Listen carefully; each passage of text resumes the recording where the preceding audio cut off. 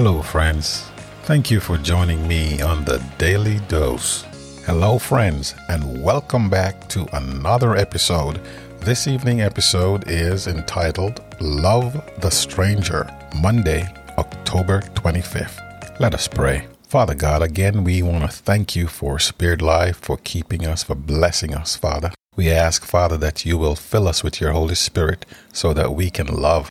Without your Holy Spirit, we cannot love. So, Father, I pray that you will prepare our hearts now as we do another review of this lesson. We pray in Jesus' name. Amen. Amid these admonitions, Moses declares, "Indeed, heaven and the highest heavens belong to the Lord your God. Also, the earth with all that is in it." Deuteronomy chapter 10, verses 14. What a powerful expression of the sovereignty of the Lord. An idea found in other places in the Bible as well. The earth is the Lord's and its fullness, the world and those who dwell therein. Let us read Deuteronomy chapter 10, verses 17 to 19. What other declaration does Moses make about the Lord here? Even more important, what does God command his people as a result of that declaration? Reading from Deuteronomy chapter 10, verses 17 to 19. "For the Lord your God is God of gods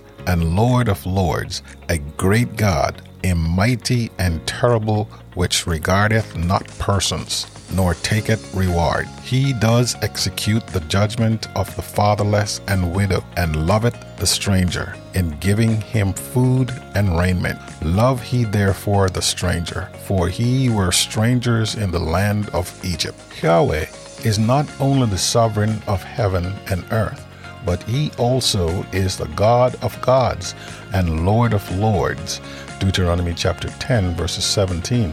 This doesn't mean that there are other gods, lesser gods, such as the supposed gods the pagan around them worship. Rather, it was a way of talking about more than just his being the only God. "Now see that I, even I, am he, and there is no God beside me." Deuteronomy 32, verses 39. It asserts his total supremacy over all other powers, real or imagined, either in heaven or on earth. The text says, too, that he is the great God, mighty and awesome, who shows no partiality nor takes a bribe.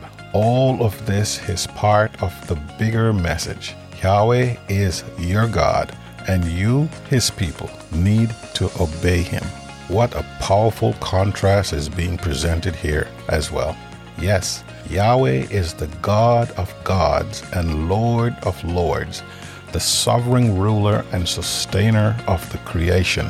Colossians 1, verses 16 and 17. But he also cares about the fatherless, the widow, and the stranger, and he shows that care by ministering to their immediate physical needs. The God who takes note if a sparrow falls to the ground, knows about the plight of those on the margins of society.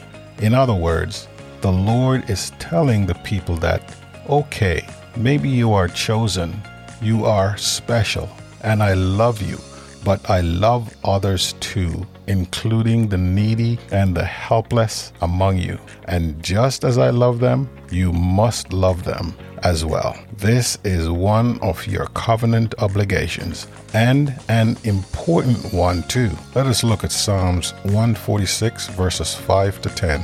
What is the message of the Psalms that reflects what God is saying here? And what should this mean to us today as Christians? Psalm 146.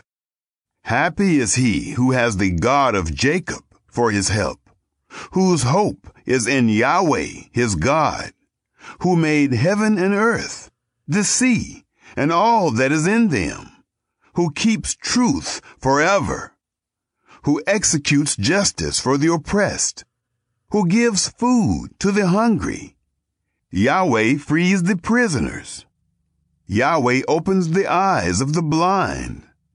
Yahweh raises up those who are bowed down.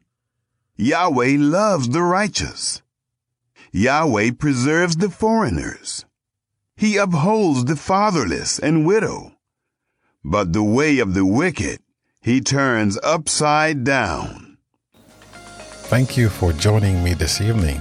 We look forward to the next episode entitled, For You Were Strangers in Egypt. See you then. Father God, I just want to thank you for these lessons in love. Help us to understand that, Father, it's important to love others as you love us. Pray, Father, that you will fill us with your Holy Spirit so we can be kind and true to others. In Jesus' name, amen.